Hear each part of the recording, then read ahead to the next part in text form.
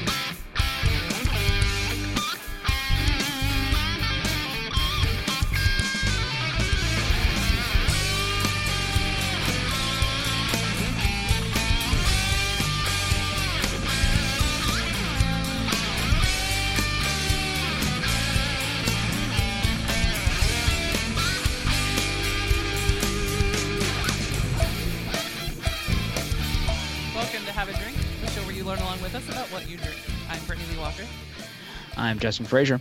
I'm Christopher Walker. And I'm Casey Price. Hey, guys. Hi. How's everybody doing?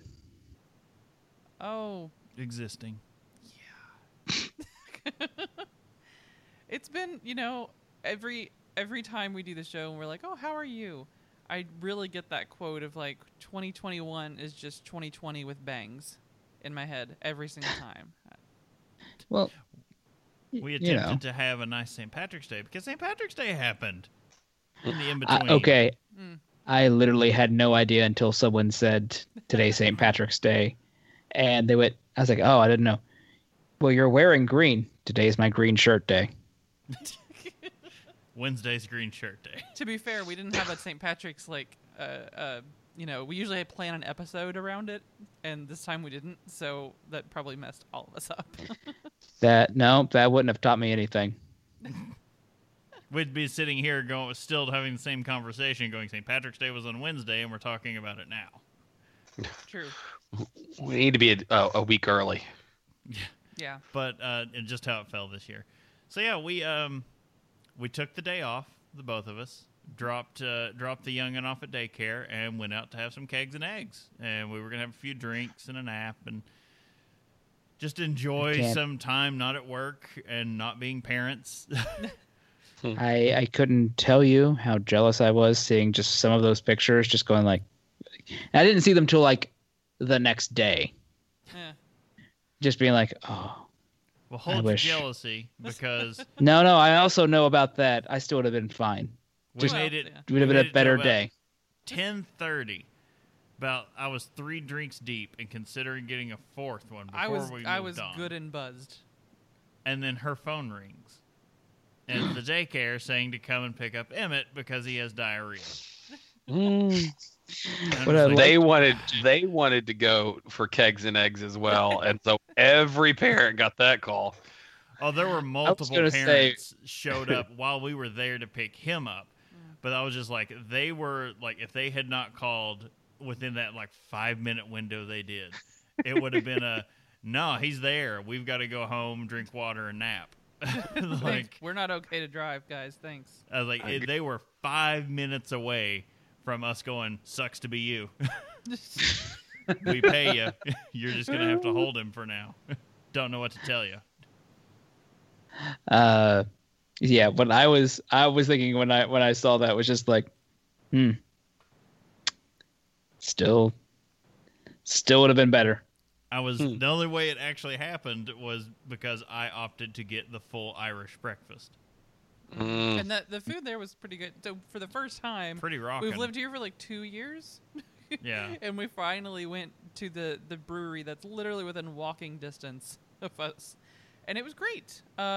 Do they normally have the full Irish?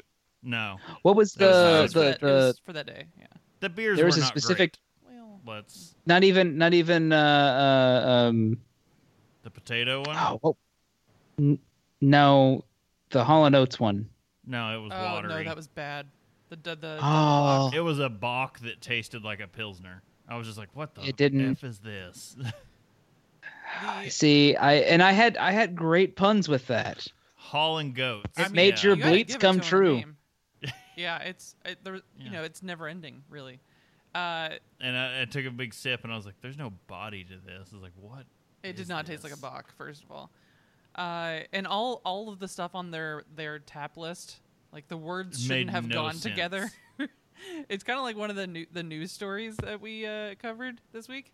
But so one of the ones that I got was a double IPA barley wine.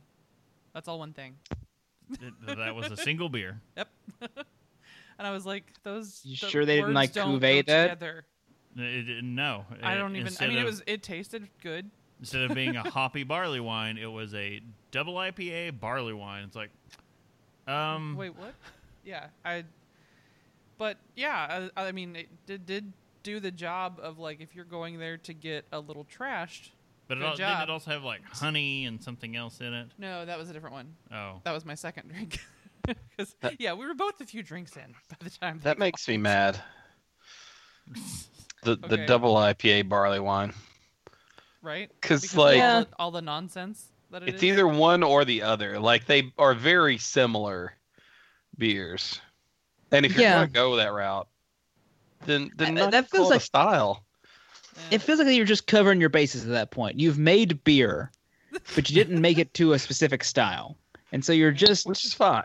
But you're look. not. There's nothing wrong with making beer and not following a style. I'm not saying that. I'm just saying if you're going to call it something, they could have intended one style, came out leaning more towards the other, so they said, "F it, just call it both." yeah, that's what I'm thinking. But Yeah, it's the almost first like one I- calling. It's almost like calling something a hazy, clear beer. Yeah, we'll get to that in a minute. But the first one I had was their like the signature beer from the brewery, Man on the That Move. was good. Yeah. There is just This is it's a milk stout. It's a milk stout, and it was good and malty, and I was like, no, I've been missing out on having this one. And the St. Patrick's Day beer they had was Scarlet P Otato, or P Otato, but Like, it was Otato was the last name. a red ale know. brewed with potatoes. It was all right. I mean, I was like, for St. Patrick's Look. Day, it's fine. They didn't dye it green. I'll give them that. Yeah. But look, I love potatoes more than I love, people in my family. But I don't want it in beer. Yeah. You wouldn't have people in your family if it weren't for potatoes. You wouldn't have a family. You wouldn't. Anything. Yeah. I mean, genetically, I would not exist. Mhm. Well, no, technically, I would exist if there were no potatoes because that's how they got here. They all. Fact. little Fact. sooner. Fair. But other than that,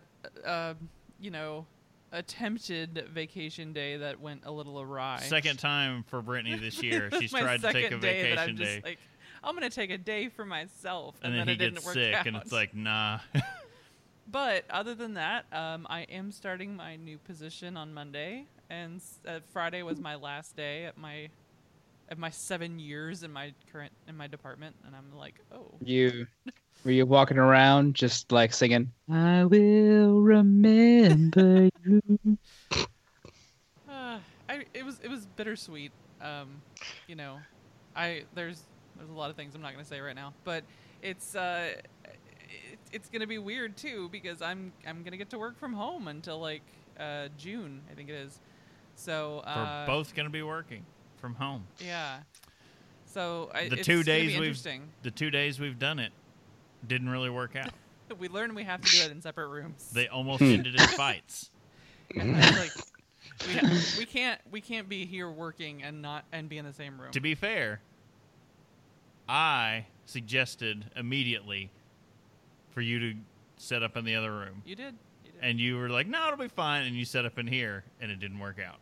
Yeah, it did not. But yeah, It's like a call center. Basically, sort of so she was situation. like, oh, Two I'll people just be like- talking at once. It was more like we have different routines, and they just kind of clashed a little. Disagreement on background noise. Yes.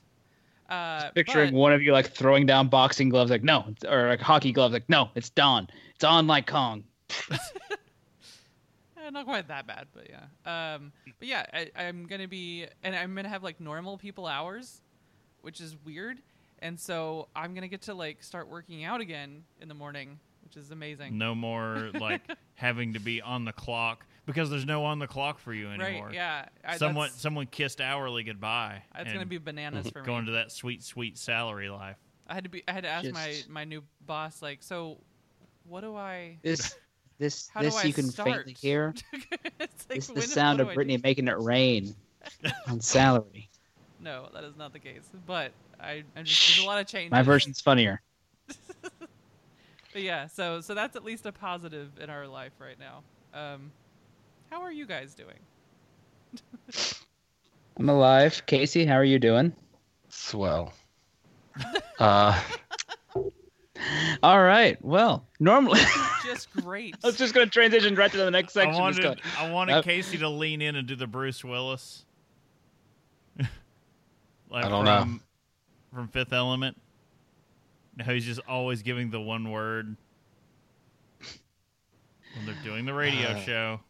Nope, it's been a while. Actually, it's not been a while. I watched Tell the me, very Corbin last. the Man, what's it's like, how are you feeling? And he's like, thrilled. Oh, That's it. It just like echoes the one word.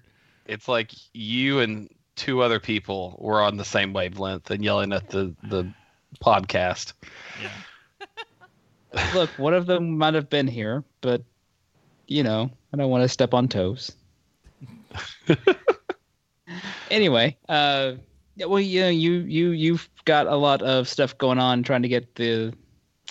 We've mentioned this in the show now, right? Like you've got the second. think so. Yeah. Yeah. So We're it's far just enough been a lot along of now. that. I'm not spoiling anything, but there's another. Spoilers. It is moving along. Hopefully this week we'll have plumbing and electrical that come by and actually put the stuff together. After this week, also hopefully we've got a license to brew in the new location because I have a strong feeling that we are going to be running out of beer soon. So just watching that. House Bill 15, Senate Bill 15 got passed in the state of Kentucky and so the governor signed it, I think, yesterday. But anyways, what that means for us is we'll be buying in kegs of other Kentucky people's beer just to try to supplement our tap handles until we can get back to brewing more beer. Fun. Well, it'll be But hey, it'll be it's fine local. because That's fun. Yeah, and that's I mean that's kind of how we're using it. Is it's a celebration of all these other Kentucky breweries in celebration of Senate Bill 15. by the way, Nice. I will say, it was last week when you guys were down there, right? Chris and Brittany were down near Casey. Yeah. Yeah. And I guess it was Sunday. It was my day off, and I am. Oh yeah. The I'm liquor like- rave. Yeah, I'm like, I literally hit. It was like I'm gonna watch this, and I had nodded off for like an hour, and I wake up and I look at my computer and it's still playing whatever video I had up, and I can see in the corner of my screen a message from Brittany that just says, "There's some beer at your door," and I went, "What? How? What? Where? What? When?" And I was like, I We get were out, I in a look out hurry, there. and I just kicked the door Oh, open. no, and it's just, like, fine. Put it down and ran away. No, you're fine. I was like, I just stopped and I was like, they're probably in a hurry, but also like, how deep was my coma? How deep was my coma? We broke in the house. And you were asleep. honestly, so we just he- left. Yeah. Well, they have the door to their front landing that isn't locked, so it like you don't enter the property. It will be now. Someone asked me, they were like, how come you don't lock your, how come you don't have a gun in your house? And I was like, because I live too many floors up. It's with no elevator. It's too much work to try to rob me. It is. If you could do it, but it would be so much work that you're like, there's so many other people you could hit. You could hit everyone below me before you get to me, and you're like, whatever. No, never mind. If you went all the way up there, like there had to be something you were directly after. It's the thing where you're like, no, well done. I don't know what to do. I'm not saying I don't lock my doors, but it's just like they're like, why don't you you need protection, right? What, like a condom? No, I'm fine. Awful bougie. I ain't seeing nobody. Yeah. All right. Let's move on. We got a lot of episode to get to. There were once upon a time, Chris, I think if I remember, we used to have a segment that went here. We used to have a whole news segment where we'd muscle in about 3 news stories. And I want to say that the episodes used to be longer then, but they were probably in reality shorter. Now we just get real mouthy and drone on. We had 3-hour episodes. Now we just get angry. Yeah, now on some things. Now news has its own show. And you can go check out this week's news episode where some very infuriating and sad things happened. Let's start before anything trails off. Pour one out for our homie.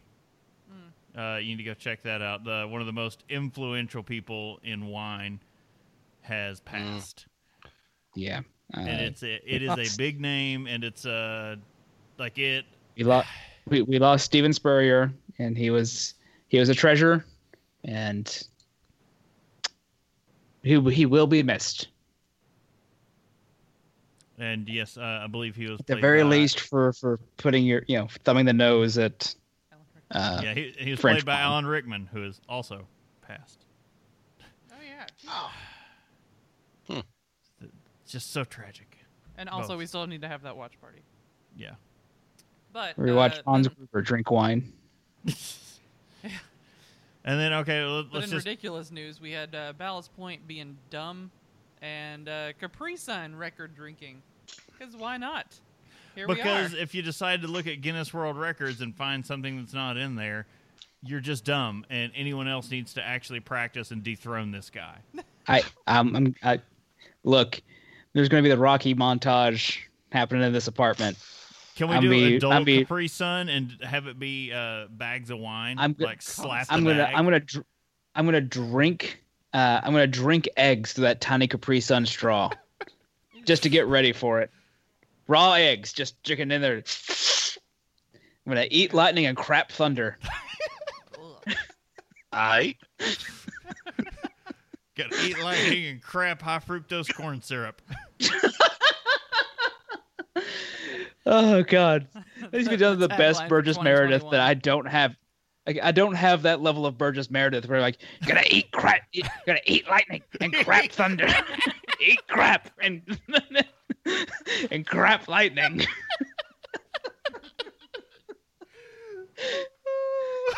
We're already starting off on such a good foot. All right. On that note, we do have a topic. Hopefully. When the going gets tough, you don't want a criminal lawyer, right? You want a criminal lawyer. Know what I'm saying? Thought that was fitting. That's from one of the seasons of that show I've watched. It's from the first season. I know. I watched like 3, and then I realized that they were going to try to make Gus lose, and that man was a professional and didn't. You didn't finish Breaking Bad? Oh, look. Watch it, though. I'm watching I was watching the Freeform season where they didn't plan anything, and it was really getting to me. Oh. Our topic today. We'll talk about it later. Is George Remus, and I think it works on multiple levels because George Remus could be the original Breaking Bad because it's the story of a man who saw his chance and he saw a need that needed to be filled. That's not. And he saw how he worked into this puzzle and how he could do it better than everyone before him. Maybe that part. Okay, let's get into it. Yeah. All right. Let's do a little preamble before we actually get to some actual history. December 31st, 1921. George Remus was once again playing host to over 300 of Cincinnati's most powerful and influential people at the lavish New Year's Eve party at his mansion dubbed the Marble Palace.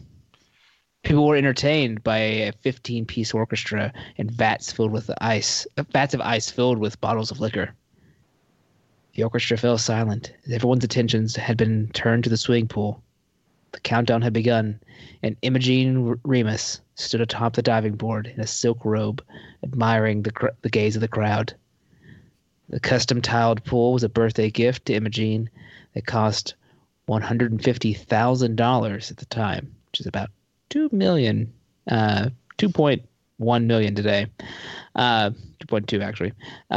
She was sure to have everyone's attention as Imogene disrobed, revealing a nearly see-through bathing suit that was purposely too loose at the top to cause her to reveal herself to the crowd.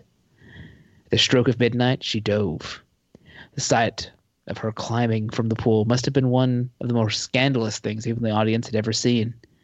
She was tended to by a team of servants climbing after the climbing and from the pool and being toweled off. The crowd picked up their jaws from the floor as they noticed George Remus had taken up at the post above atop the diving board.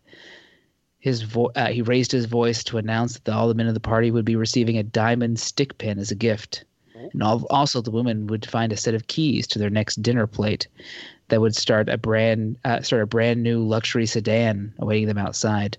Over the roar of the crowd, someone shouted, "Jump!" as a man to give the and as always, a man to give the people what they wanted. George leapt into the pool in a full dress suit. Tales of parties of grandeur at the Marble Palace were not hard to come by and were usually covered by the local papers. It isn't hard to see how many people have come to speculate that George Remus was the inspiration for F. Scott Fitzgerald's The Great Gatsby. So that is, I will put that to rest now. There's a huge contentious point as to whether or not Remus was. And Fitzgerald was writing Gatsby just after the height. So, like, after this New Year's Eve party, roughly after that is when he had started writing Gatsby. So, take it how you want, whether or not, like, he had heard of what was going on. He is part of the tapestry.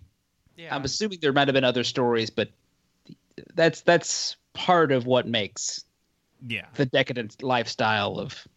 There were points between the two. That's Gatsby had I want to call it like persnickety part, and Remus was very much not that. While Remus kind of flaunted his wealth, he was a man of the people. Like, he was a folk hero until the end of the story. Like, the people loved him. He did not lord it over people, and he, in fact, like, helped the local community greatly. The whole time we've been talking about doing like this episode, every time we mention George Remus, part of my brain flashes to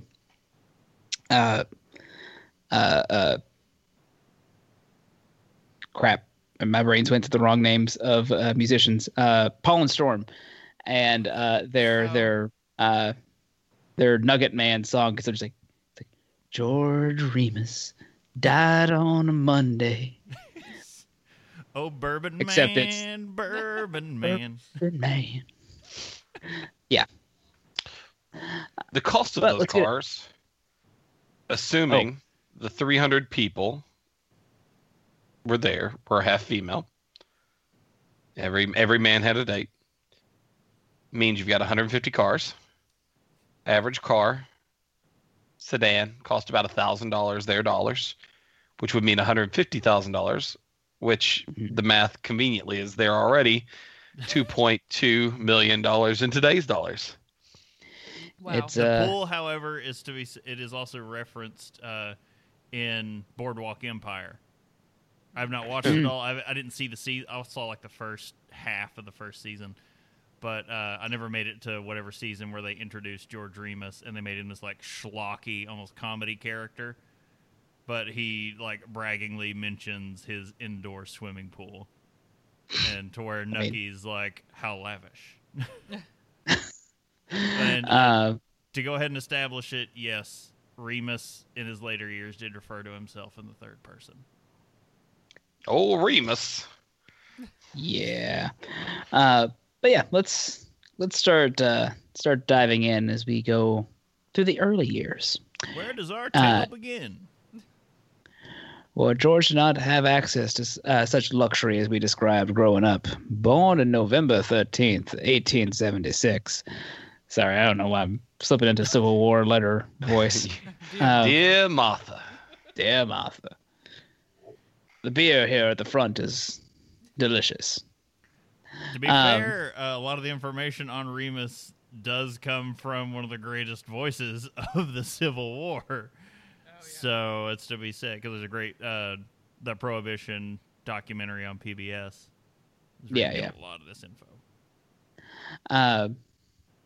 Born November 13th, 1876 in Friedberg, West Prussia. The family immigrated to New York in 1882, but didn't stay long. George's father, Frank, was struggling to find work and was slowly sinking into alcoholism.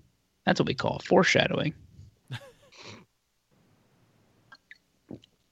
Sorry. The family moved to Baltimore and Milwaukee in quick succession before finally settling in Chicago by the time George was 8. At age 14, after watching his father fail to support the family for years, he took it upon himself to become the main supporter of the family by dropping out of school and taking a job at his uncle's pharmacy.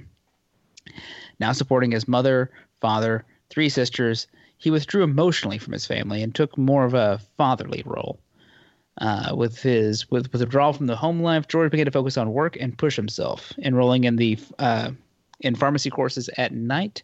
He eventually passed the Illinois pharmacy examination when he was just 19 years old. Still 2 years away from being able to legally practice as a druggist, George took the most pragmatic route and lied to the licensing board about his age. Probably his first recorded crime. He had no need for rules and regulations that were illogical to him. Just 2 years later, in 1897, George would purchase a drugstore from his uncle with a loan of $6,000, ended up paying it off in under 2 years. Always looking for an opportunity to make money, Remus took a 10-month basic optometry service course and passed the exam. As we're going through this, I'm just wondering if it's like Catch Me If You Can, and it's like, how did you pass the Louisiana bar?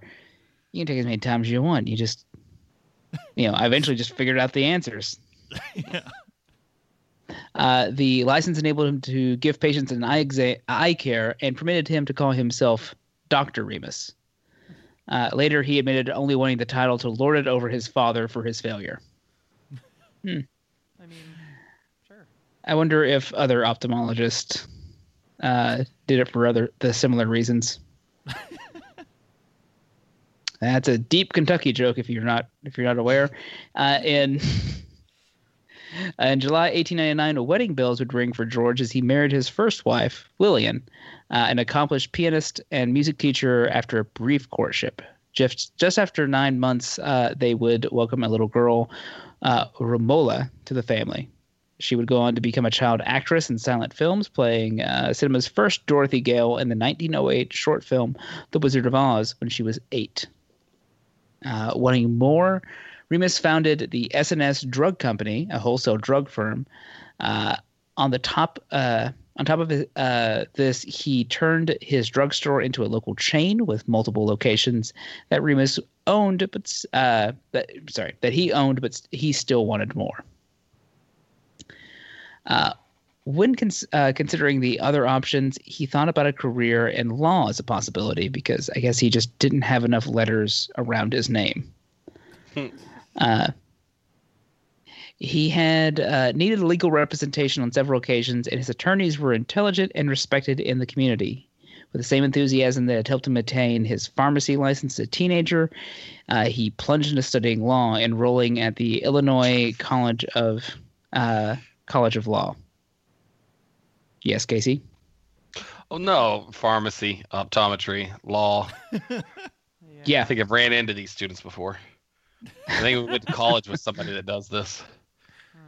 But it's so the primary source for everything seems to have been focused around, like, I would say a good more than a third of the text of the book that I sourced was focused around his law career and then legal encounters in the later years. So it's led me to believe they sourced a lot from court documents. But it is very well noted about his legal career. And after talking with someone who has studied law, they said actually it is very much taught because he was, very much in this scene.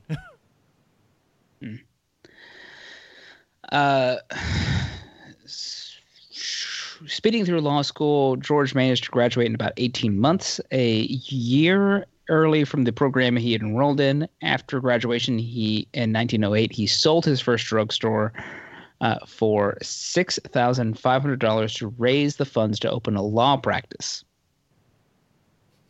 Guess he decided, you know what? Drugs aren't good enough. The The real money's in law. Is on top of everything else. He only sold the original store. He still owned all the others, was still a practicing pharmacist, was still a practicing optometrist.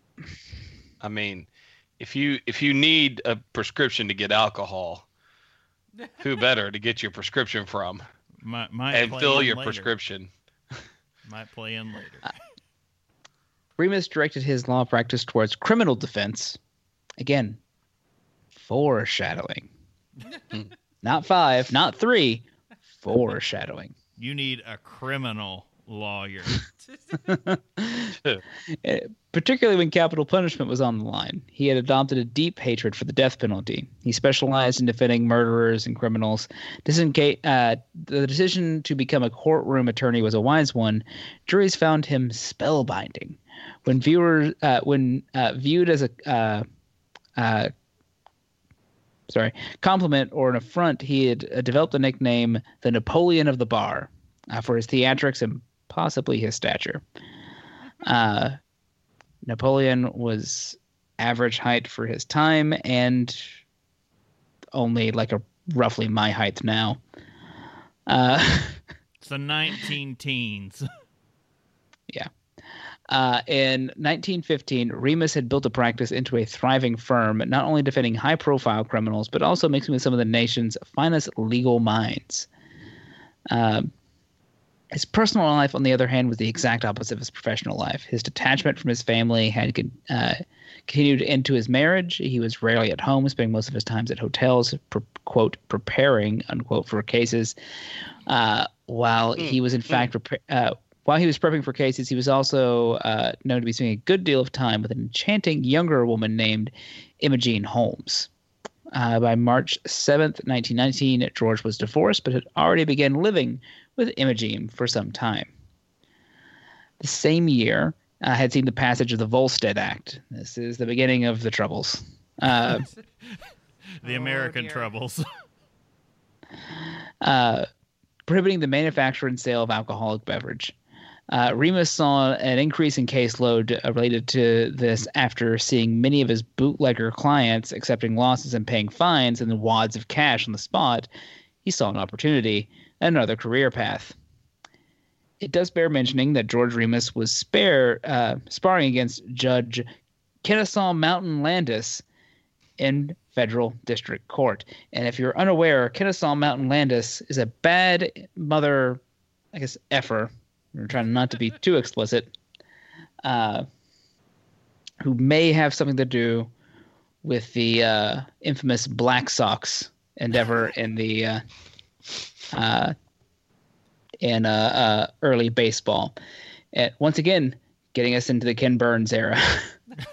Also, what a great name, though. I So don't know. Kennesaw Mountain Landis. Yeah, for crying out loud. He was the first commissioner of Major League Baseball. He was over 7 feet tall.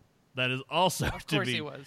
And he was very much in with the Volstead Act and supported it and hated Remus. Hated him. He also had 150 wives.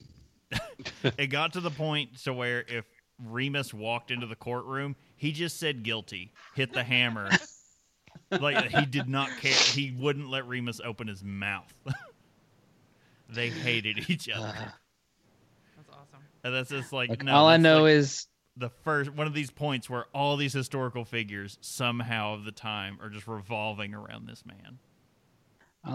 he shot the finger off Shoeless Joe Jackson, who then went on to become the great Elvis Costello. Oh, Jonathan Colton. I'm trying not to get us taken down for singing too much. I don't think you'll get close to that. Thanks, Casey. Anyway, Remus first dipped his toes in the world of bootlegging in Chicago by forging whiskey license, but he got busted. Some believe this is a catalyst for him moving to Cincinnati to avoid arrest, but according to George, it was because 80% of the bonded whiskey in the country was within 300 miles of the city.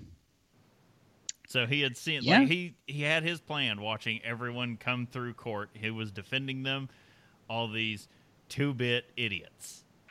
You can find a lot of great quotes that he had about the people he was defending. They were not intelligent, and he immediately looked at it, and with his knowledge of the pharmacy industry and what they were doing and what they spilled to him, he could see, like, the clear path in front of him. It if you became see, the 1920s version of Breaking Bad. if you see a lot of dealers in front of you, you eventually start realizing that, wow, they don't know what they're doing. Yeah. I'm not saying that from experience, because we don't know what my job is. Right. Don't we think? Right.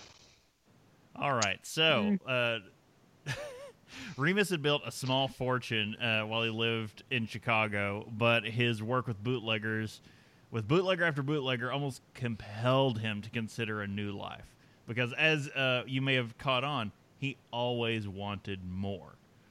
If these simpletons could make untold He money, wants it all. He wants it all. He He wants it could make now. untold money selling illegal liquor, then perhaps he could bring in millions using his intelligence and grasp of the legal codes related to the new amendment. Late in 1919, this is a quote directly from him, I made my decision to quit the law and go into the whiskey business. I closed out my practice and sold my real estate and had a total of about $100,000.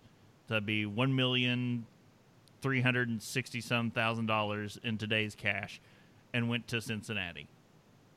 Early on, Remus declared that he would supply all of his own whiskey and he would only sell the best. And it is also worth mentioning, he considered Kentucky whiskey the best. Well, yeah. I mean, who wouldn't?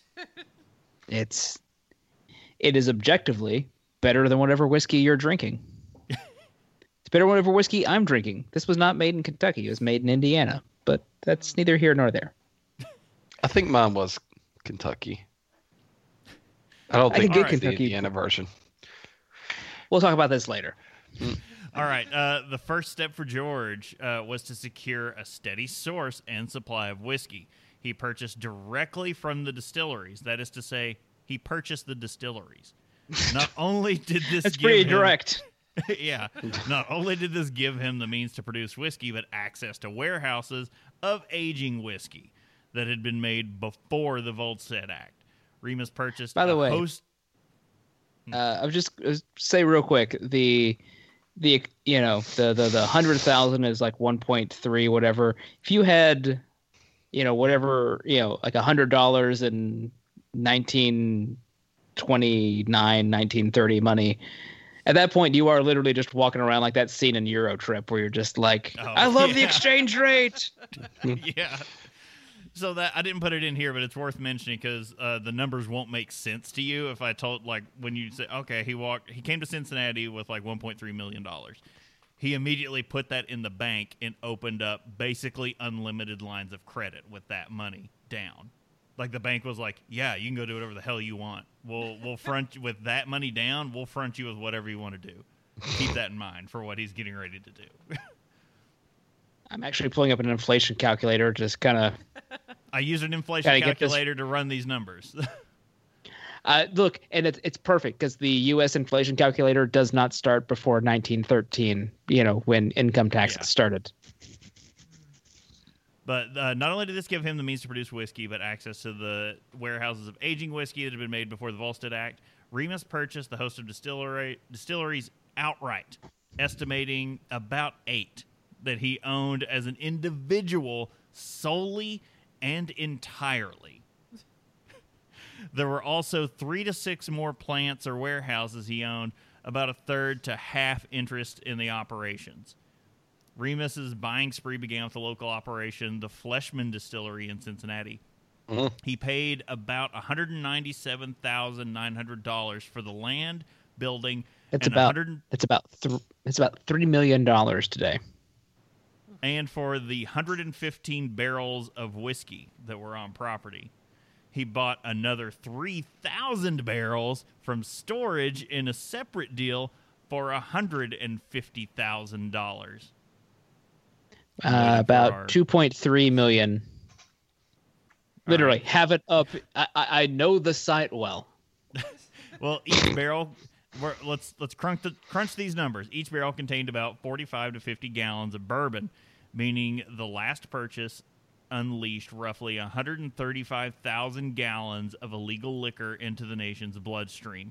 The breakdown of value goes about 3 gallons siphoned into bottles, making a case. In the early days of Prohibition, cases sold on a floating scale of $60 to $125 per case. So the street value of the stored whiskey alone, keep in mind he now possessed the facilities and ability to just make more. But the stored whiskey alone at the Fleshman Hall would have been $4 to $5 million. Nice. Sorry, I was thinking at a different part of that. That's not in today's money. Like if you want to do the inflation calculator on $4 to $5 million. I missed a zero.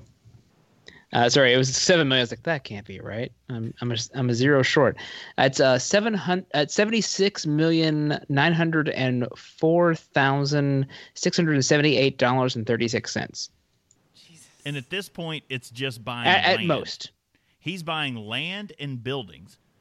He That's whatever happens to be Disney. in them. That's Disney World money. That's buying up swampland. Yeah. To them, because so you have all these distillery owners who, like Volstead Act just passed, and this is an amendment to the Constitution. They're like, we're never coming back. This is done. So he's scooping it, like coming in, and they're just like, all right, you want it? You can have it. But in a race against government agents, some properties were purchased sight unseen. And a quote, I never saw is a different facility. I never saw the Friedberg and Workham Company, Remus later claimed.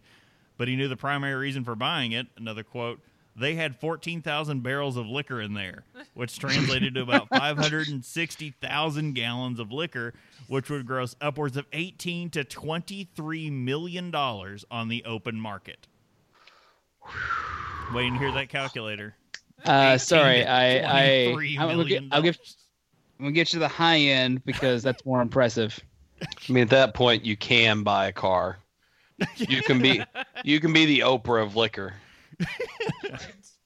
Yeah, because that's $353 million. That's what Remus Actually, was. $354 million. So one great obstacle stood in the way of his own legally purchased liquor, the gauger, or gouger. I don't know how you want to do it. I want to say the gauger.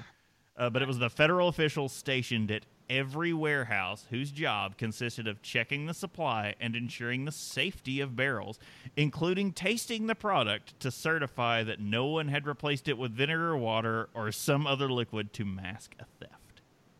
How do I get that job? It only existed during Prohibition. Yeah, we still have. Look, just saying, audit. like, if I were in that time, that's the job. That was the dream job. When the gauger couldn't be bribed or replaced with someone on the payroll, they would have to sneak in and siphon the whiskey out 2 gallons a barrel and onto a truck, speeding away into the night. Remus had to steal his own whiskey. That he had Can you hired. just picture hired people underneath a barrel of whiskey with like a rubber hose plugged into one barrel, like sucking on one end like they're siphoning gas, like, and then putting it into another one. Like, okay, here we go. That's how it worked. Like he had his own. Like that's the other thing to look at here. The only thing he ever stole was from himself when it came to the liquor. When, the other part we're going to get into. Another portion of the operation. This is where he really hardcore broke the law. Was obtaining the legal certificates to extract the liquor from his own warehouses. I was gonna say because at that point, like he's just like, yeah, no, I was robbed. I'm not gonna press charges. But now we're into. So for the whole operation to work, he was doing it also. He was doing a legal side of it. Like a portion of the operation was completely up and up, and then the main portion of it was him stealing from himself. But so to get the legal certificates, the whiskey certificates, he would employ every tactic to get these, from bribing officials, counterfeiting, or even buying them on the black market. Better call Remus. Because the prohibition officers, who were the only way to get these, like those government officials, were corrupt in and of themselves and just selling these things on the black market. Of course, yeah. There's no way those guys aren't more corrupt than the people that are trying to actually, sell illegal liquor. And it's, I guess this is a good point, Andy, to mention it, because I don't think I put it in the script. He spent a half of all the money he earned on bribery. Yeah, that sounds about right. For that time period, for that. That was the major, era, that's how this worked. He bribed everyone. Like seriously, everyone in Ohio, everyone in Kentucky, and most of Washington was bribed into the ground. Mm-hmm. Yeah. But that's how it works. Created wholly fictitious drugstores and pharmacies that could apply to fill prescriptions, along with operating legitimate brick-and-mortar locations. He went as far as having addresses secured for these shell storefronts and actual products on trucks just circling from location to location to give the appearance of business as usual.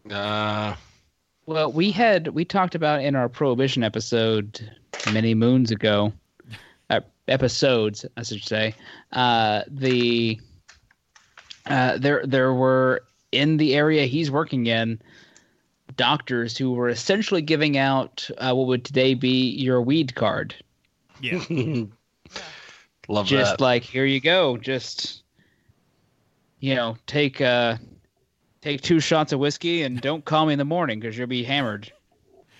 So, yeah, this is like where he used his insight and he opened pharmacies and drugstores in and around Cincinnati, or further than that even. But he couldn't use his name, and he couldn't be the one to do it to not draw attention. So Imogene comes back into the story here. They got married as soon as they moved to Cincinnati. They had to cross the river to Newport, which was, as everyone in Newport will let you know, the Las Vegas of the time. Fair. Never seen such a wretched hive of scum and villainy. Pretty much. This side of the Mississippi, at least. Essentially, like if you were in Chicago, you saw this disgraced lawyer suddenly run off to Vegas and get a quickie wedding with his secretary. That's what Vegas is too far. Yeah, Vegas is too far. Just hit go down to Newport. Don't go to Reno. Go to Newport. That's yeah. But Imogene. Although that said, I just want to say that said, how were the Kentucky divorce laws not so strict? You were just coming there to get the wedding. I mean, I guess I'm just saying, like at the time, that's why Reno has its name. Like that's why people kind of remember it from the period of time, because they had the laxest divorce laws, in addition to being the precursor to gambling that Las Vegas stole. I ain't knowed. But Imogene was the face of that side of the operation, usually applying for business licenses under fake names. Some of those fake names were known names to the boards that she had to get in contact with, so they knew if they heard that name, it was a Remus operation and to just rubber stamp it through. Because when he bribed them with a certain name, and they heard that name and just said, approved. I want to point out there's a book where, if you are familiar with crimes that occurred in Kentucky in the 1980s, you may be aware of Cocaine Bear. Yeah. There's a book called The Bluegrass Conspiracy, and there's a lot of this that sounds very familiar, in the same way that all drug stories are the same story. Yeah, pretty much. So these false storefronts stretched from New York all across the Midwest. Remus referred to this entire process as the circle, and it's why he was considered, like, it's how he was able to grow this so quickly, and he was considered the Rockefeller of prohibition, of illegal booze, because he had a legitimate business plan to corner the market, and no one else had the inside knowledge he had coming into this. Chris, you can't say legitimate business without twirling your mustache. Yeah, legitimate business. But you may scratch your head and wonder how he avoided, like stepping on toes, because you've got Capone operating in Chicago, all the big dogs up in New York. He supplied them. That's to say, he operated this portion of it. He did not sell directly to the street level. He sold it to other bootleggers, and he washed his hands of it then. He said he would sell them the best product he possibly could, and if they watered it down and whatever they did with it after the fact, he didn't know, he didn't care. Look, the cartel system works for a reason. Even if you are not familiar with Cocaine Bear yet, you may be familiar. I really suggest that book. It's real fun. You may be familiar with Elizabeth Banks, who's in The Hunger Games, and I don't know. But yeah, so she has a new movie She's coming. in The Hunger Games? Yeah. So I was just looking at her IMDb, and that's like the biggest stuff on here. So I was just looking to see what. Really? Porno? No, not that one. Chris, okay, once again, we have spent entirely too much time together, because I was about to say. That's immediate. Like, I see her in The Hunger Games. I was like, wow, I remember her making a fake porn in a Kevin Smith I was also movie. going to go with Scrubs, because she's in the seventh and eighth season of Scrubs. Dr. Kim Briggs. Yes. 2006, 2009. Sadly, I think it's Pitch Perfect. But anyway, yes. Yes, she has a new movie coming out that features Cocaine Bear. Oh, God. What? Wait, like the stuffed cocaine bear that died in Tennessee, or the Kentucky? No, it died in. It may have died. It may have died in Kentucky. Yeah. The guy who died jumping out of the plane died in Tennessee. And I may know someone. You want to know more about that story? Let's do. Okay. We will talk about that in post show, because I may know more about that story than. More about Cocaine Bear in the post show, and you can go to our Patreon if you want to listen to the post show, or you can tune in on Twitch and catch it, and maybe kick us some of them Bezos bucks. But I do have to clarify. You're right, Bob. Knoxville, Tennessee. I was like post show. No, it's fine. No. Chris, never stop anyone from telling me that I'm right. That is my cocaine. All right, well, another part of the circle being, after procuring the illegal booze, Remus would utilize his own trucking fleet to move the product. His fleet included bulletproof armored vehicles that could deliver 325 cases each. The vehicles costing him, on the low end, $16,000 a piece in, 1920s dollars. That's a real expensive vehicle, because a traditional milk delivery truck was like $1,700. Those armored vehicles would move the liquor to one of the 4 main distribution complexes he had established surrounding Cincinnati. One operating out of Hamilton, Ohio, would become a scaled-down version of Vegas of the time, despite Newport wanting to hold that title. Small scale buyers would come to Hamilton where they could sample the. This would be like other small area bootleggers. This wouldn't be like the Capone level or anything. They're just like, one truck operations. But they could come and sample the product and stay on and gamble and have a little fun. So he could, rake some more money in from them. The more notorious location, located in West Cincinnati, was a farm that had been retrofitted into a bottling and production works known as Death Valley. It got the name Death Valley because every inch of it down the long country road was patrolled by hired gunmen 24/7, some of which were mounted police units he had paid off. Mm-hmm. Bandits and other bootleggers. I was going to say, you don't have to have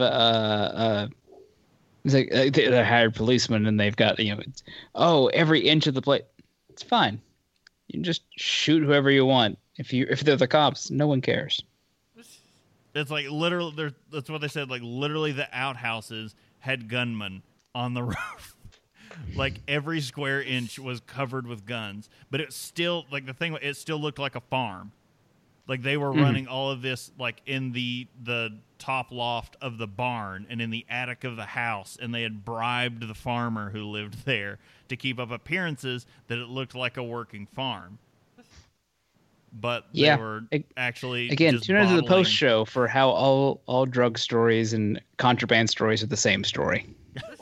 But bandits and bootleggers would sometimes attempt a raid at the farm, but no successful venture had ever been recorded. Well, yeah. At least by bootleggers. Even hidden away in rural southwestern Ohio, Remus and his gang could not remain a mystery. He had drawn too much attention to himself, and for the operation over time, federal government had begun creating an enforcement infrastructure to tear down the illegal booze network. Agents had tapped his phone at his favorite downtown hotel, where he had a room on reserve. He may have had every local official at every level paid off, but he had drawn the attention of many from far away. On October 23rd, 1921, federal prohibition agents from Indianapolis and Chicago raided Death Valley. Remus was later arrested and eventually indicted on 3,000 violations of the Volstead Act. They didn't have computers back then. How did they count that high? 3,000 violations. 3,000 violations. I don't even know what the violations are now. The Bourbon King. If Kennesaw Mountain Landis had this one, he'd be like, we're going to just go ahead and pass over reading all these. I don't have time today. I don't have time today. I'm just going to shoot you and call it guilty. We're done. The Bourbon King was rescued by the Bourbon Queen. Imogene stepped in, paying $90,000 in bonds to get the gang out of jail. It's worth mentioning at this point, Imogene did take an active role in parts of the business. We mentioned before that she was helping buy the certificates, but she knew how the rest of the business worked, at least. She had a partial, some fingers in those pies, and that kind of helped out. Well, sort of. By the way, that's $1.4 million in bonds. Also, that's why they didn't. I assume it's been the same way in Kentucky for a long time. Kentucky does not allow bondsmen. Yeah. So, do we not? No, we don't. We don't have bail bondsmen. So you can be out on bond, but it's not like someone else's job to come hunt you down. I could have swore but I've they were. seen... Like, this was in Ohio. Yeah. So Yeah. It's in Ohio. Kentucky's a bail bond state. We can have bail bonds here. No, we can't. We don't have bounty hunters that are allowed in Kentucky. Well, yeah. Maybe not bounty hunters, but the bonds. We have bonds where you can get out, but like we don't have like specific bail bondsmen. But you can't. Court. No. Yeah, that's my... federal people come. You have like court people come after you, or federals, depending on what it is. I'm pretty sure because I've been through Lexington and saw bail bonds. Okay, Either actually, way, you know what?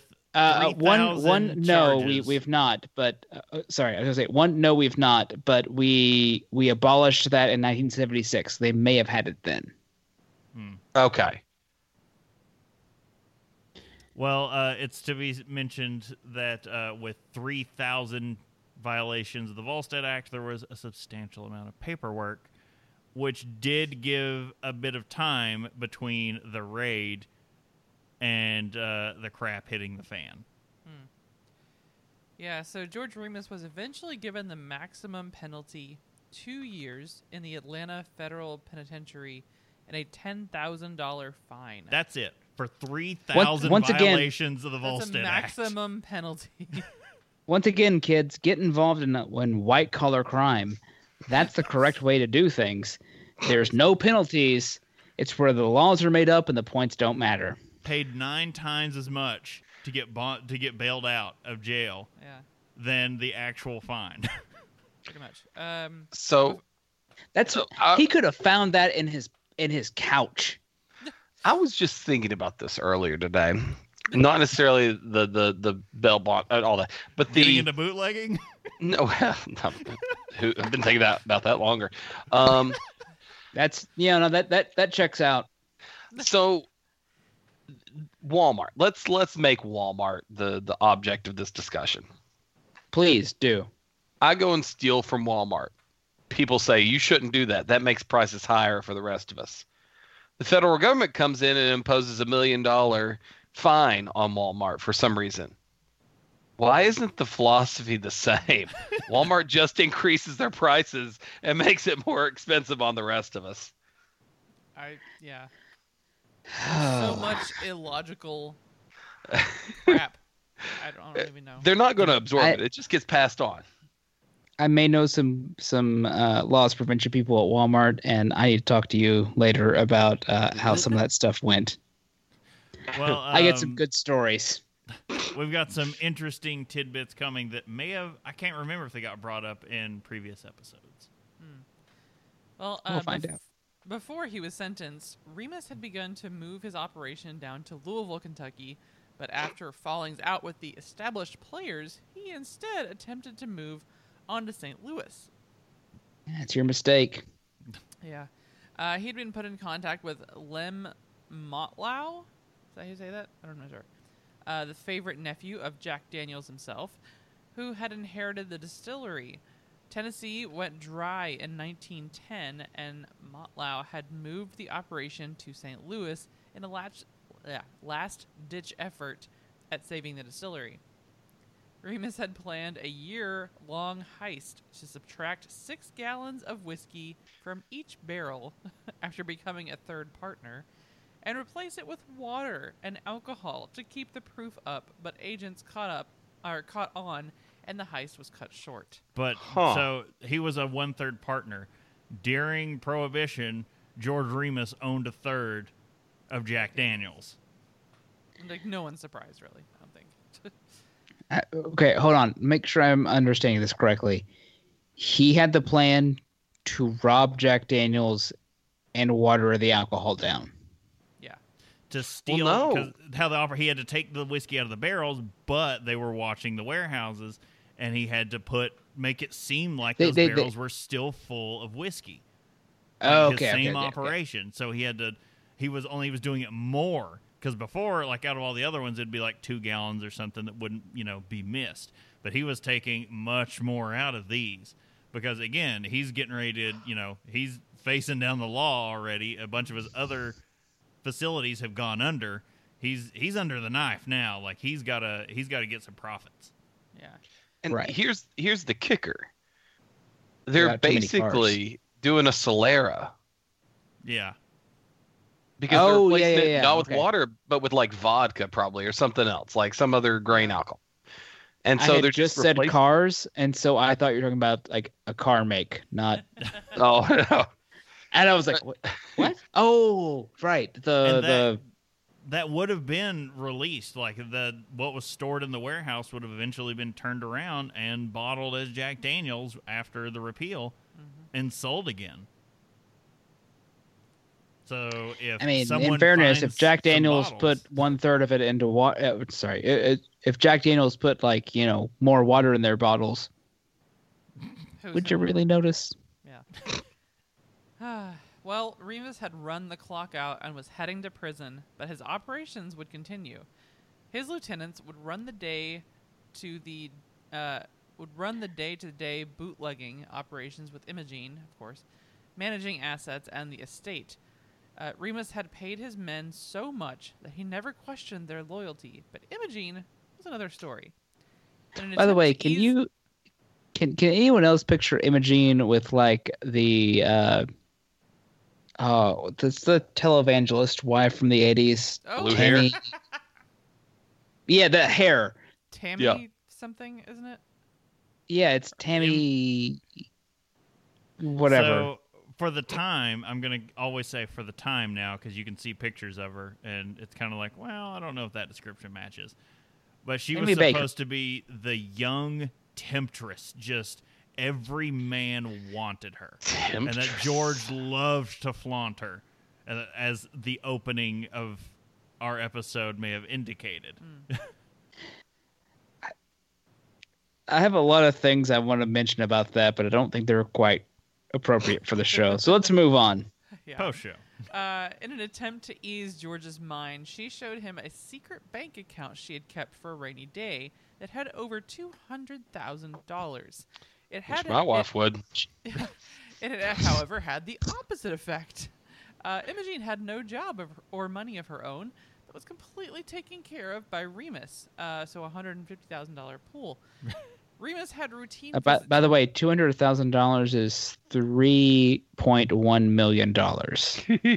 So either way, He caught on. She had been skimming off. Either way, no matter what had been happening, she'd been lying to him or stealing from him. Yeah. Was immediately his takeaway. And the theme That of was the- his of this is, takeaway. like, that's a lot of What money. her thing was, yeah, that was his takeaway. Her thing was, I have been saving what you put back, and he heard, I've been skimming off the top. Yeah. It's Yeah. it's a communication difference. Yeah. Remus had routine visits from Imogene who would keep him updated on the business, but as his time behind bars drew closer to an end, her visits grew more rare, which frustrated George. In the dark about his business and Yeah, I mean, relations if you with don't his have your wife- conjugal visits, you get real frustrated. Well, conjugal visits, and as would later have been revealed, she would come in and scrub his cell out. Yeah, Good woman so, there. In the dark about his business and relations with his wife becoming strained, he was anticipating his freedom when the day before release he would be served with divorce papers. Upon release, he was barred from returning to the Marble Palace and was filled in by his men that Imogene had begun an affair with Franklin Dodge, a star prohibition agent who had busted the Savannah 4 bootlegging ring. Dodge had interviewed Remus while he was in prison in Atlanta and abruptly retired afterwards. It's suspected that he hung around at the prison and ended up coming into contact with Imogene first at the prison. But whether he figured it out from Imogene or from Remus, he knew what was up. Yeah. So Dodge had discovered that Imogene held Remus's power of attorney over his estate and immediately moved in to seduce her. Dodge and Imogene traveled all across the country spending Remus's bootlegging money. Upon release, Remus had been informed by anonymous underworld sources that a $15,000 hit had been put out on him. Clearly, no one was crazy enough to take up this offer. His men told him it was Imogene and Dodge, who were both terrified of what George would do to them when he discovered the affair. When Remus was finally allowed back into the Marble Palace, he discovered it was the same state as his business, stripped bare. Dodge and Imogene... By the way, a $15,000 hit is $231,000 hit. Ugh. It's like a math bot. Yeah. Yeah. Look, I have the site open. I might as well use it. I mean, yeah. So Dodge And also, thank you. I appreciate being called a robot. I, for one, welcome our new robot overlords. always be ready for that. Dodge and Imogene had liquidated most of his assets, and the money was gone. Remus countered Imogene's divorce filing with one of his own, based on adultery. Attempts had been made to settle the matter out of court, but all attempts fell flat, and during one such meeting at the palace, Imogene attempted to pull a pistol from her purse and shot George, but his men knew she kept it and seized it before she could even draw the weapon. She screamed in outrage and stormed out. Look, what I'm honestly surprised at is that he didn't try to draw on her. Right? So Well, you got to I mean, remember, It's not he the is Old very- West, but still. He's very smart with the law. He's not dumb enough to do so. So all the buying, there were very few, like all the illegal activity. Very little of it did he actually do himself. It was all done through lawyers and known associates and people. Like very little did he directly do Yeah, I mean that's how you commit crime. until. He's like the Until. jigsaw of... Sorry. Well, I mean, let's keep going. We'll probably find out some fact where he is in fact not the jigsaw of bootlegging. Where he On lets the- drinkers, make their own drink. I guess I don't know. On the morning of October 6th, 1927, George was attempting one last face-to-face with Imogene before the divorce hearing. He was waiting outside her hotel for her to leave. Always a good sign, right? When she exited the hotel with her daughter smiling and laughing, it sent Remus into a rage. He barked at his driver to give chase to the cab they had entered. Follow that cab. Noticing the car speeding through traffic behind them, Imogene knew it was Remus. The cab sped away into Eden Park in an attempt to lose him, but to no avail. George ordered his driver to run the cab off the road. After both cars... How much do you have to tip a cab driver to tell someone to drive that car off the road? No, It was the 20s. Remus had one of his guys driving him. Oh, okay. Sorry. I was picturing them both in cabs when I heard follow No, that cab. She's running in going, holy crap, we're both gonna die. You gotta drive. And Remus has one of his goons driving. He's going, no, ram him off the road. The guy's By the like, way, all right, you pay should me really a lot of money. You should really watch that Perry Mason show on HBO. Anyway, continuing. We don't need to watch Perry Mason because the writing here is just as good. All right, fair. So, after both cars came to a rest, the cab in the ditch and Remus's still in the road, traffic halted on both sides of the scene. Imogene jumped for the car and attempted to flee, but George seized her by the wrist, pulling her close. And this is where the writing comes in. "Oh, don't hurt me, Daddy. You know I love you. Don't do it. Don't do it," she begged This for isn't her just life. like writing. This is like there were dozens of witnesses. Yeah. This is exactly what happened. Which Also, is don't trust anyone that tells you to call them daddy if you're in a relationship. That should be a red flag. That should mean we should stop. We should. I'm not going to kink shame. Yeah, but don't trust anybody that calls you in anger, "You degenerate mass of clay." Take Also this. fair. Look, I'm not kink shaming Casey. What I'm saying is they have some weird incest things. Remus bellowed as he shot her in the belly. Later, he confessed that it made him sick, but he looked her straight in the eye when he shot her. Imogene managed to stumble away, crying, "George Remus shot me. Take me to the hospital quickly." Oh, no longer Daddy there. This was all playing out in rush hour traffic with dozens of witnesses. One man managed to come to her aid. You get gut shot. That's a long, festering, you're gonna die okay. wound. Well, so that's I didn't write it in here, but the autopsy report.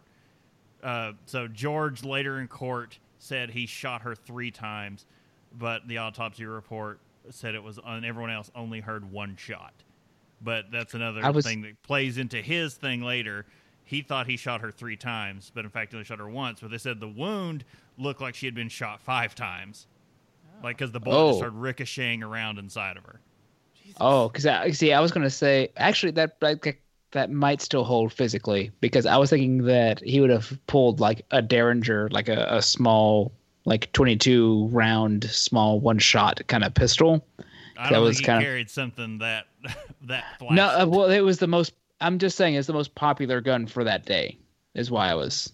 Point taken. And a 22 round would bounce around in their insides like it's a pinball. So. Jesus, gotcha. So one man came to Imogene's aid, helping her to his car, and they sped off. Meanwhile, in the commotion, George's driver panicked and fled the scene. George ran off into the woods, blood still on his hands, to the other side of the park. He managed, though, to flag down someone who had no clue what had just happened. Remus turned himself in after a misunderstanding in which his ride attempted to take him to the train station after he asked for a ride to the city station. He held a cab to take him to the police station after finally making it to his destination. That has to be reiterated.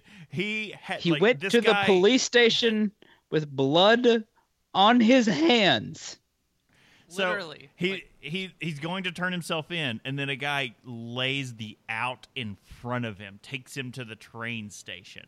He could have He could have just taken a train and just been gone from town then. This is literally the time. This is literally the like period of time where he could have done that. He could have laid low out in like Utah, like got on a train and just went somewhere west, and they'd have never found him.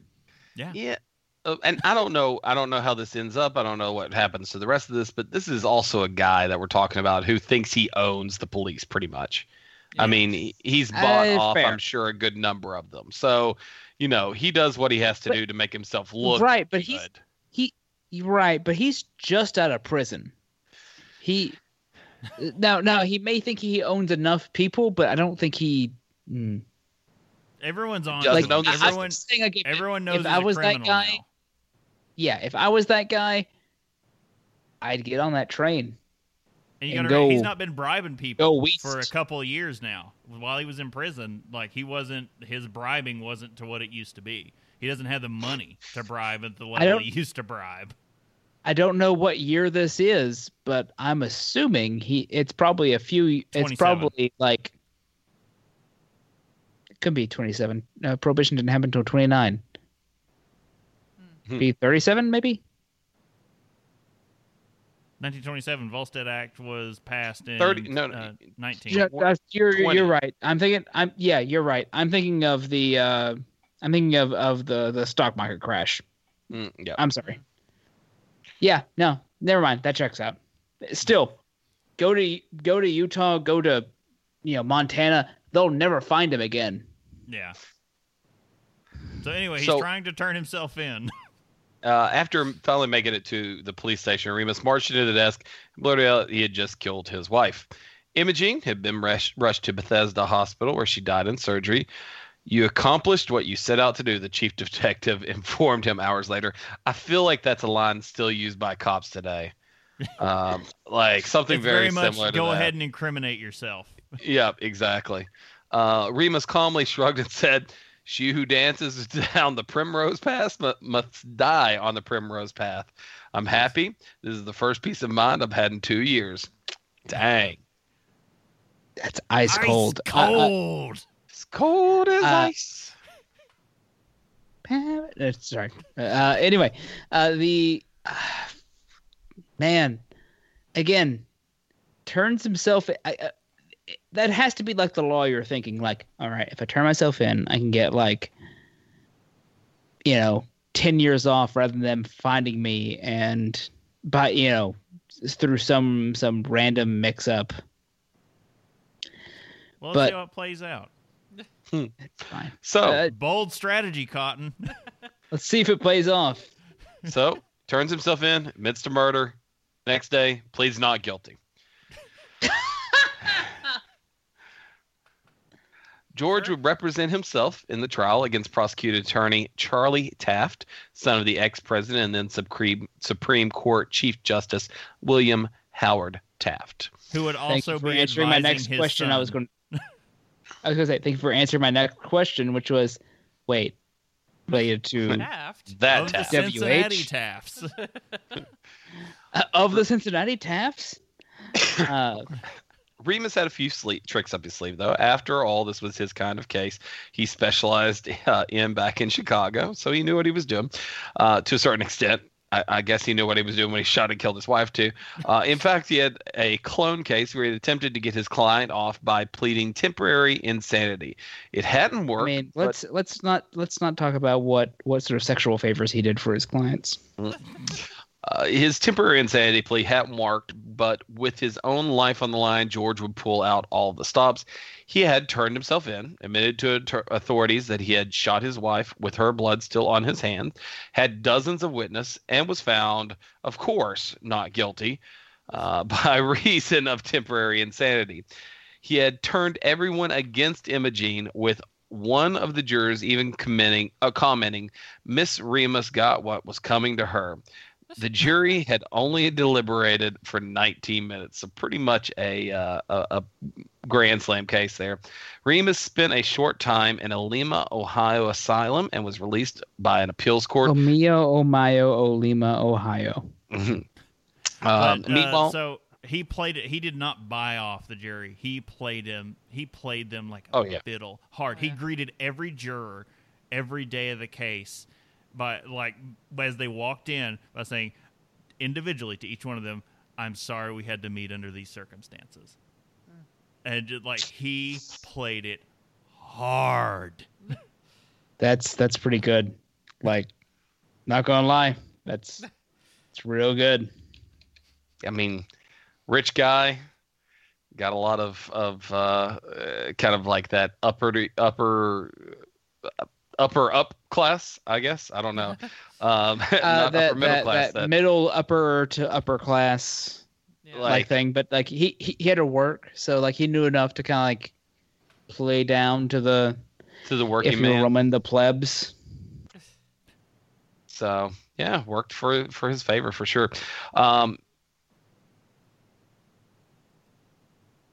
Thank you.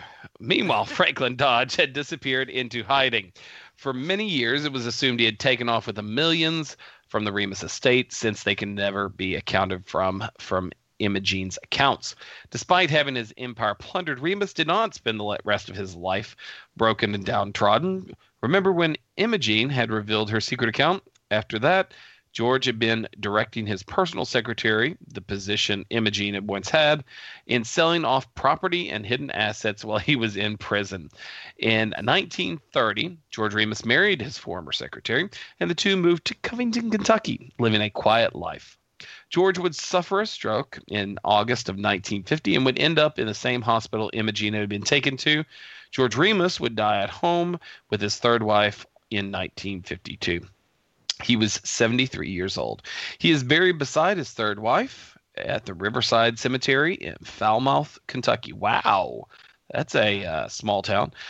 In today's money, Remus built a bourbon empire of some $5 to $7 billion dollars in just 2.5 years.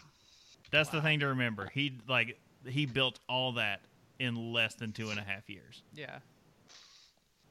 Wow. So I'm trying to figure out where Falmouth is. Falmouth is It's on 27. Southwest. I was gonna go down in there. the middle of freaking nowhere. I still want to go down there maybe this week. I want to go get pictures. Oh, at the grave okay. and- It's off. It's not near 75. So if you detoured off to 27, you can get up to it. So they have a pretty cool fall festival, scary, haunted hayride type thing. Oh. They have a wolf. No one has a It's the wolf cool haunted hayride thing, Casey. Don't you lie to me. I think that's the one that you can shoot paintball guns at zombies. No, they have that in Lexington. Falmouth has a wool festival, which is still, it sounds cute. And the whole town's hooked on opioids. I'm not even gonna halfway cut that dry. Chris, you said with Kentucky. Our company, a lot of the drivers have the. Huh? You said Kentucky. Most of the state is hooked on opioids. Well, that town is just riddled with it. But I want to get down there to go visit the grave sites. I'm we have this historical figure buried right there. and like everything else from this time period is gone. Despite like the mean- Art Deco architecture being like one of the claim to fame of Cincinnati, everything surrounding Remus is gone. The Marble Palace is gone. Like all this stuff is wiped from the map. No, and honestly, Chris, if you need someone to come with you on that, I'm your Huckleberry. Because So yeah, that just sounds pretty fun. there One are more two- reason for you to move up here. There are two real good sources. I pulled most of this from there's the Prohibition documentary, the Ken Burns Prohibition documentary, and I'm going to go out on a limb and say that's your better source. well, no, the most recent source. Actually, it's the most recent. I didn't book say put most out. recent. I said better. The most recent source is the Bourbon King or the Bootleg King: The Life and Crimes of George Remus, which is where I pulled a lot of this from. That book was published in 2019, and it's mainly like it focuses on the courtroom stuff. So that's I was like doing a lot of skimming through court cases, and it carries on because the papers loved Remus. And I think I already mentioned, yes, he referred to himself in the third person. I think they said roughly when he started bootlegging, and only when he talked about the business. That's So that's it was- how you get to that Gatsby-ish yeah. kind of inspiration. He's got to be paper worthy in order for someone, wherever Gatsby was. Was he in New York or was he in France at the time he wrote the great? Fitzgerald wrote the Great Gatsby. So He was out of the country, I believe, so he was in France. Yeah. that was my guess, but yeah. Okay. Well, So yeah, Yeah, Nice. George Remus. interesting dude. Oh, and to say so it's not to say that agreeing with the juror that Imogene may have deserved it. No. Imogene was actually a con artist. Brittany, did you just do a well? Maybe she did. no, that was me. That was I said well, and I was like, yeah, no, she. So the book goes on. she did, but like this is the thing where you can't be like. Did she deserve to die? No. no, Well, no. So like. Yeah, the- that. This But is did the she? case where you're like, oh, this one. There's no one villain in this. Is where I'm going. Everyone's Correct. awful. Again, that's like I was saying, it's Everyone Breaking Bad. sucks. It's On- Breaking on Bad. the Your nose, you protagonist is awful. yeah. But to say Imogene, so she lied from the beginning. That's the book outline. I think it opens with Imogene's lies. So she lied to George when they met, saying she was already divorced. She was not. She was still married. She didn't get divorced until right after they moved down to Cincinnati. So he was believing that she was a divorcee. Was there someone And- more recent than Andrew Jackson that I'm thinking of that had that same issue? Possibly. But No, she probably not. also, She also lied about her age because he wanted a younger woman. Because there's all these quotes about, having a younger woman with you was just the thing at that time. So she lied about her age. She lied about Daddy. being married. And she was, I think the best way to put it is, I ain't saying she a gold digger. But she lied to She get ain't out of messing- her first marriage. She wrote But editorials. she ain't messing to with no one She to wrote- get out of her first marriage. She wrote editorials to local papers to lay the groundwork for having a sympathetic judge in her divorce case. This is before she even met Remus. Like, she just knew she was going to leave her husband. So she started making up editorials and these stories and selling them to papers about a wife being taken advantage of and being mistreated and her poor children and all this stuff. And it was the name she gave was just so close to her actual name that once, like, you would just immediately Rimagine. associate it. Pretty much something like that. Now, And not her whole family. She even admitted to her family that she was only going with George because of the power and the money. She wanted the power and the money. so. And I'm going to she play herself devil's was advocate. she was found guilty in like 3 or 4 different cases in Cincinnati before he killed her for stealing from him and all this stuff. So again, devil's advocate. Like, it was the 1920s. What else was she going to do to make money? for a woman I mean, in her position. on the one hand, I'm like, well done. You know, like she's like, I know what I want, and I'm gonna take it. On the other hand, and she took the. she also was a horrible person. Like, I am not disagreeing with that. I'm she just was Cersei saying. Lannister. Yes, that is correct. I mean, come at me. She was Cersei Lannister. Sans incest. We don't even know That I know of. Maybe. You know, There's also another account in there. I mean, there's a better than average chance no incest. So the adultery account there was a nail in the coffin for that, as they were staying. Her and Dodge were staying at a hotel in Cleveland while Remus was in prison, and the cops got called for the racket they were making in the room. They were having such loud sex that the cops got called, and then later in the trial, those cops got called to testify Again, about Chris, it. And they had ID'd Chris, Dodge and Imogene. Chris, this is for no one else other than you. You need to watch the new Perry Mason that's on HBO. I will give you my login. I don't care what you need to do to watch it. You need to watch it. okay. Are you ready for this, Bob? Because Everyone's telling us to get back on to HBO. There's someone who's in that show, who's in another particular show that I've been suggesting that you watch for quite some time. And Okay, Is this tit for tat? is the guy in that in Orphan Black? the girl, Tatiana Maslany, who plays the 12, 13 characters, whatever it is, in Orphan Black, is in Perry Mason. And is soon to be She-Hulk. Yes. Okay, I've heard that part. Okay, you guys continue on. We're going to probably Drinking Gang, but I need to figure out who you're talking about. Tatiana? So the whole story breaks down into a case of everyone playing everyone against everyone else. And it came down to literally the only people that could be trusted were the people that were paid off to such a ludicrous amount that they would never cross their boss. Because they didn't. Like the book, if you want to dive into the books in the Bourbon King, it comes like they name and follow the life and careers of all of his major lieutenants if you want to go through it. Look, the loyalty money can bring is surprising. Except when it came to Imogene. I mean, not all that surprising, but it's still surprising. Like on a number scale, it's like, oh, is it 99%? No, it's like, 85, but it's still better than average. All right, well we've beaten this dead horse in Eden Park pretty hard. We need to get done. All right, let's slip into what we're drinking.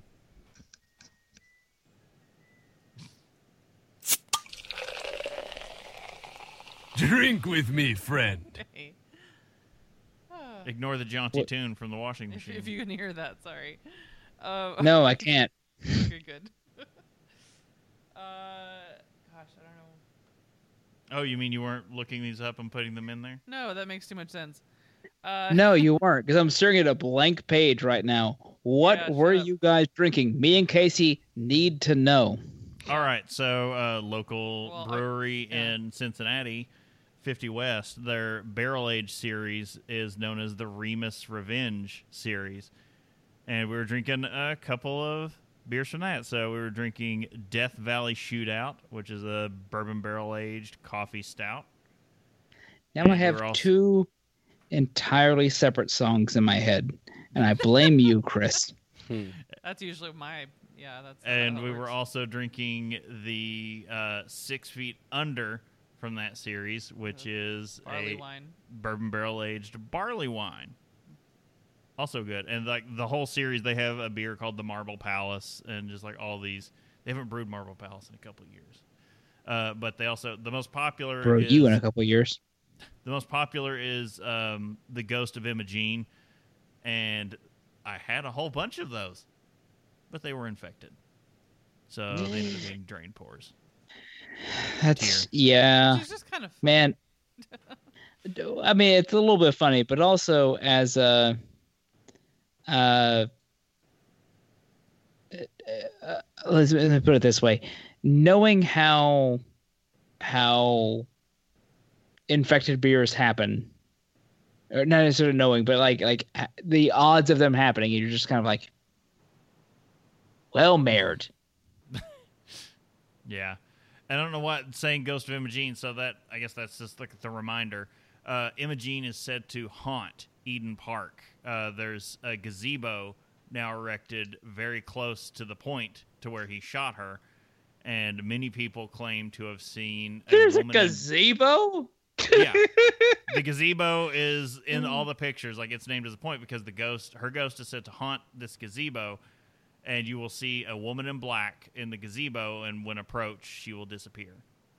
Casey? And Eden Park is lovely. Like, we should just go anyway because it's a great place. But I just No. love. And there's a whole other book on Remus and all these tales. I didn't read it basically because it's called Ghosts of Eden Park, and that I'm like, that seems a little salacious and playing in on the side of this that is not at all can be proven. So I was like, I'm going to go with the one that's based on court documents. Casey? I need you to look at me. I don't need a gravestone. I need a gazebo. He needs a gazebo. I can't get out of my head. Just so people can look at their go, a gazebo? Well, That's a gazebo all is you probably cheaper. The gazebo is just part Look, of it was just part of the not park. wrong. I'm trying to help you. Help me help you. that's not wrong. You're going to outlive me. The gazebo is well- just the park. It's not like a memorial to Imogene or anything like No, it that. just It's happens just to be there. And people claim to have seen a ghost haunting it, and they're like, well, it's a woman in black. It must be Imogene who was shot there, despite having died miles away. I feel like the thought of an Oompa band playing over your grave. Casey, I want nothing more. Wait, is Look, that the if that- gazebo that's at still that gonna weird be less- intersection? that's- That's like Mhm. okay. That's gonna be less than the gravestone. It will. You It do should this be. for me. It's not even okay. So the gazebo is not. There's even, nothing around it. It's just like randomly it's off at the side of the road. It's at an intersection. Not important. Of, Not important to what I want. The gazebo I need is a very gazebo and an awkwardly Oompa placed. band, which is going to be cheaper than a headstone. When my nieces ask, you say it's what he would have wanted. Okay, easy enough. yeah, obviously. Okay. Anyway, did you finish what we're drinking? Yes. Okay. 6 Feet Under and Death Valley Shootout. Very good stuff. All right. The stout was really good, by the way. It was like a kind of smoky almost. Mm-hmm. I think I've got a maple version of it buried somewhere in the closet. So I've got a couple of things because I was drinking a lot through this episode. Right? I don't know if you noticed. We all were. Yeah, we're. So first off, I had. Sorry, I'm trying to type and talk at the same time, and it's not working out as Pregnant well as I would pause. like. Never mind. Different joke I was going to make, and we're not getting there. If Paul's was any more pregnant, its water would have broke. Nice. All right, good job, Chris. First off, I've got the 0 Day from Street Side, which I just honestly, it's my holdover from our news episode, which you should check out. That's what I drink in news as well. Really? Yep. That's weird that we align Is it quite weird? so well. Yeah. No, not really. Literally not at all. Okay. We are more or less the same person. It's fine. But the which was a New England IPA from Street Side that you guys had brought down for us. And yes, Brittany, sure, that's close enough to get a gazebo I want. It's fine. I'm sure that's the one cheap that's enough. there, so. Yeah. But it's 8.5% ABV. It's pretty delicious. It's nice and sweet. It's what I expect of from a New England IPA. But that's not all I drank because I'm an alcoholic. Except I can't say alcoholic. Lends to the point, really. Right. We go into the music video from Little Big.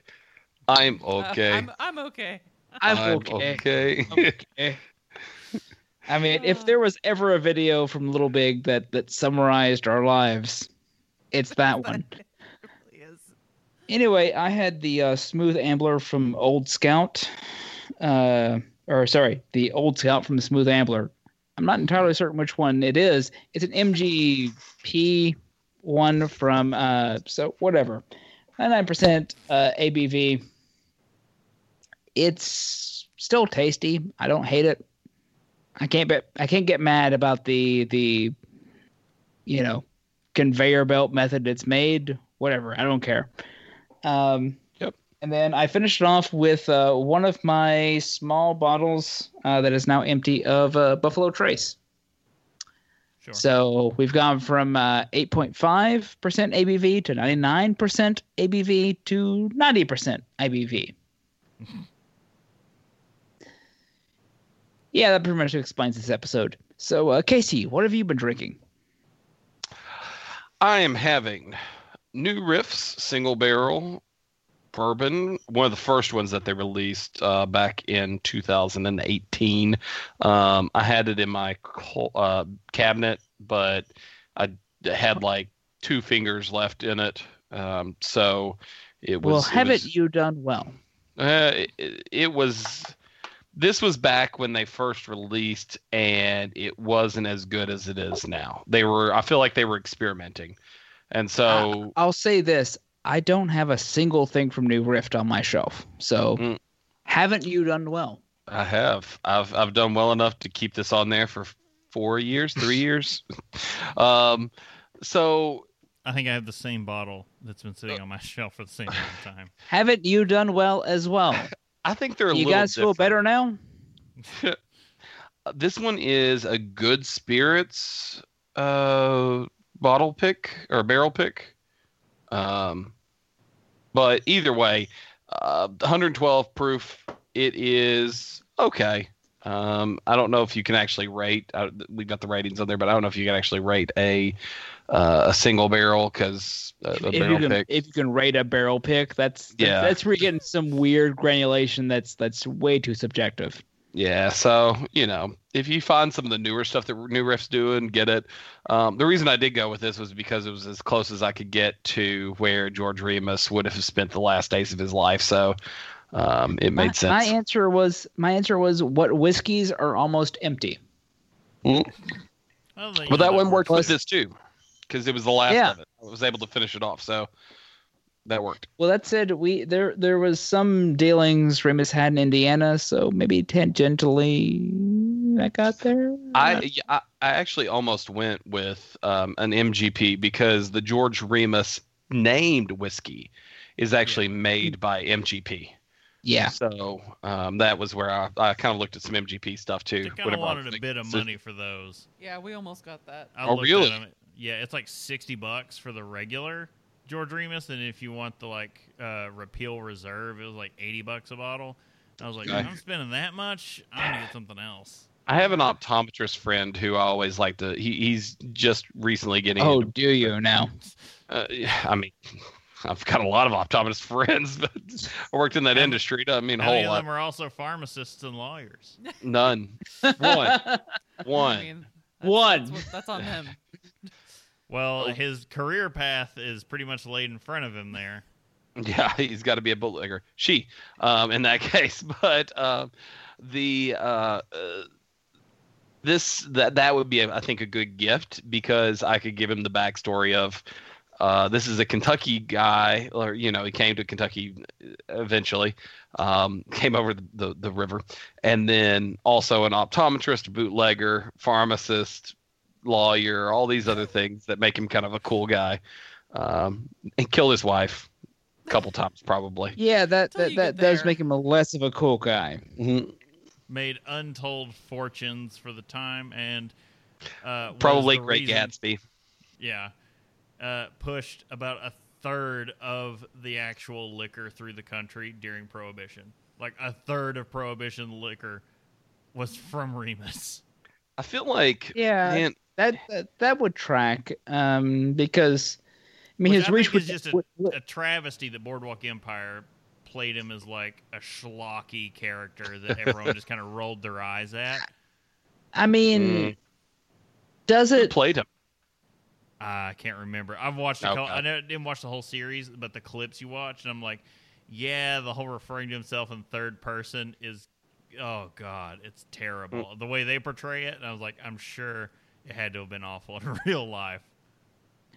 No, that can't be right. Hold on a second. The very first time I saw his picture, I was like, it's not Norm Macdonald. Glenn Felsher. I have to think. If they, you were they have a wondering. great, you can find the scene. They filmed a scene for Boardwalk Empire of him getting busted, and it's him like running from room to room in the Marble Palace trying to escape the agents. I look up that name and all I get is whiskeys. George Remus or Glenn the Felsher. Felsher? I mean, Because never mind. It's Okay. fine. One N versus two N's. Okay. Well, I think we are about done for the episode. I think this has gone on long enough. Indeed. Prohibition episodes tend to last us a long while. When you get into history, it's all over, you know. Prohibition Good stuff did. in there. So, I think it's worthwhile, even though I'm supposed to close out the recipe. That's the recipe. I'm supposed to close out the episode here, or start closing out. I think it's worthwhile to talk about the next few episodes. We don't do that a whole lot, as well as now that we've got the opportunity to, as well as giving credit where credit is due. Thanks, Christopher Walker, Chris, for writing today's Crystal show. Fair. Where did you get most of your resources from? The Bourbon The book. King, Book, The yeah. Life and Crimes of George Remus book. We need to link that on our little Yeah. Amazon store and We our do. resources on our page. You could Do, also get do we? Ghost- Because I remember some complaints. You could also True. get Ghosts of Eden Park. That's another book that's out there. I did not use that one, but that is another recent source. Again, the Prohibition documentary by Ken Burns is out there with a lot of this stuff. That information's in there as well. And you could just go watch Boardwalk Empire for a comedic take on George Remus. I mean, fair enough. I've been meaning to do that. So not for George Remus specifically, but Supposed to be a good show. Yeah.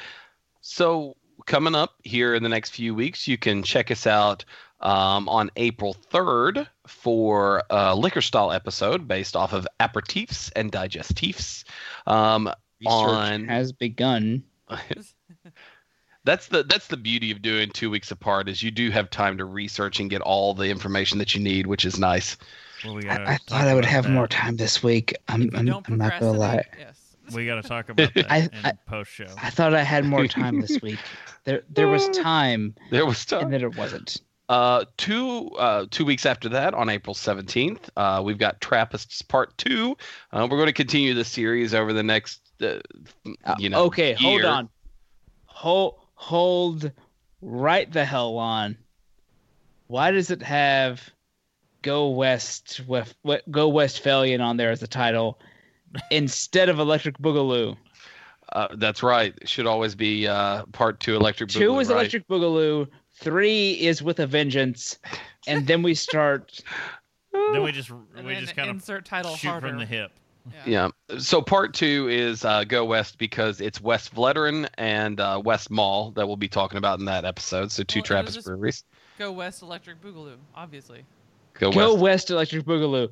Yeah, I'm going to pretend that the Google Sheets page I'm looking at does Just not cuts it off. Just cuts off. Yeah. It should say Go West Boogaloo Electric. Whatever. And then Fix there it is. And then on May 1st, join us on Twitch again, if you'd like, for the Flanders Red and Old Bruin episodes.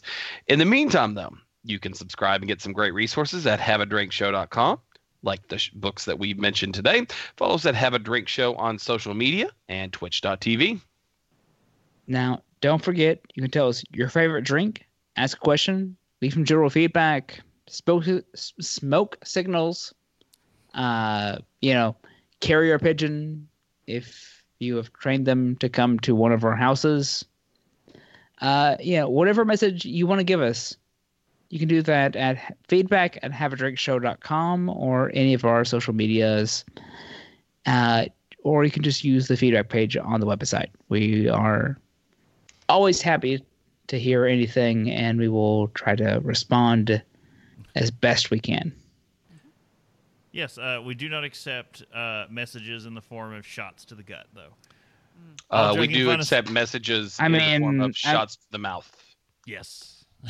All joking fun aside, I'd like to remind everyone to please drink responsibly. I got beat up a lot as a child. It's fine. Okay, well, check us out, as Casey mentioned, in another couple of weeks for the next live episode. Once again, we would like to remind you, to go to patreon.com/haveadrinkshow, of course, to support us on the regular, but also haveadrinkstore.com if you're interested in any kind of inside joke stickers, phone cases, pillows, t-shirts, etc. Does it feel good in Bobland, Brittany? Man, Whew, okay. All right. Once again, I'm Brittany Lee Walker. I'm Justin Frazier. I'm Christopher Walker. I'm Case Price. We'll see you next time.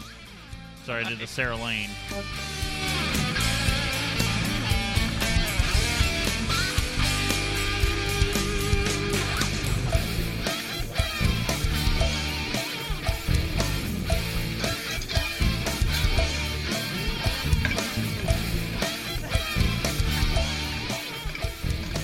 Diamond Club hopes you have enjoyed this program. Holy hell, Casey. He brings the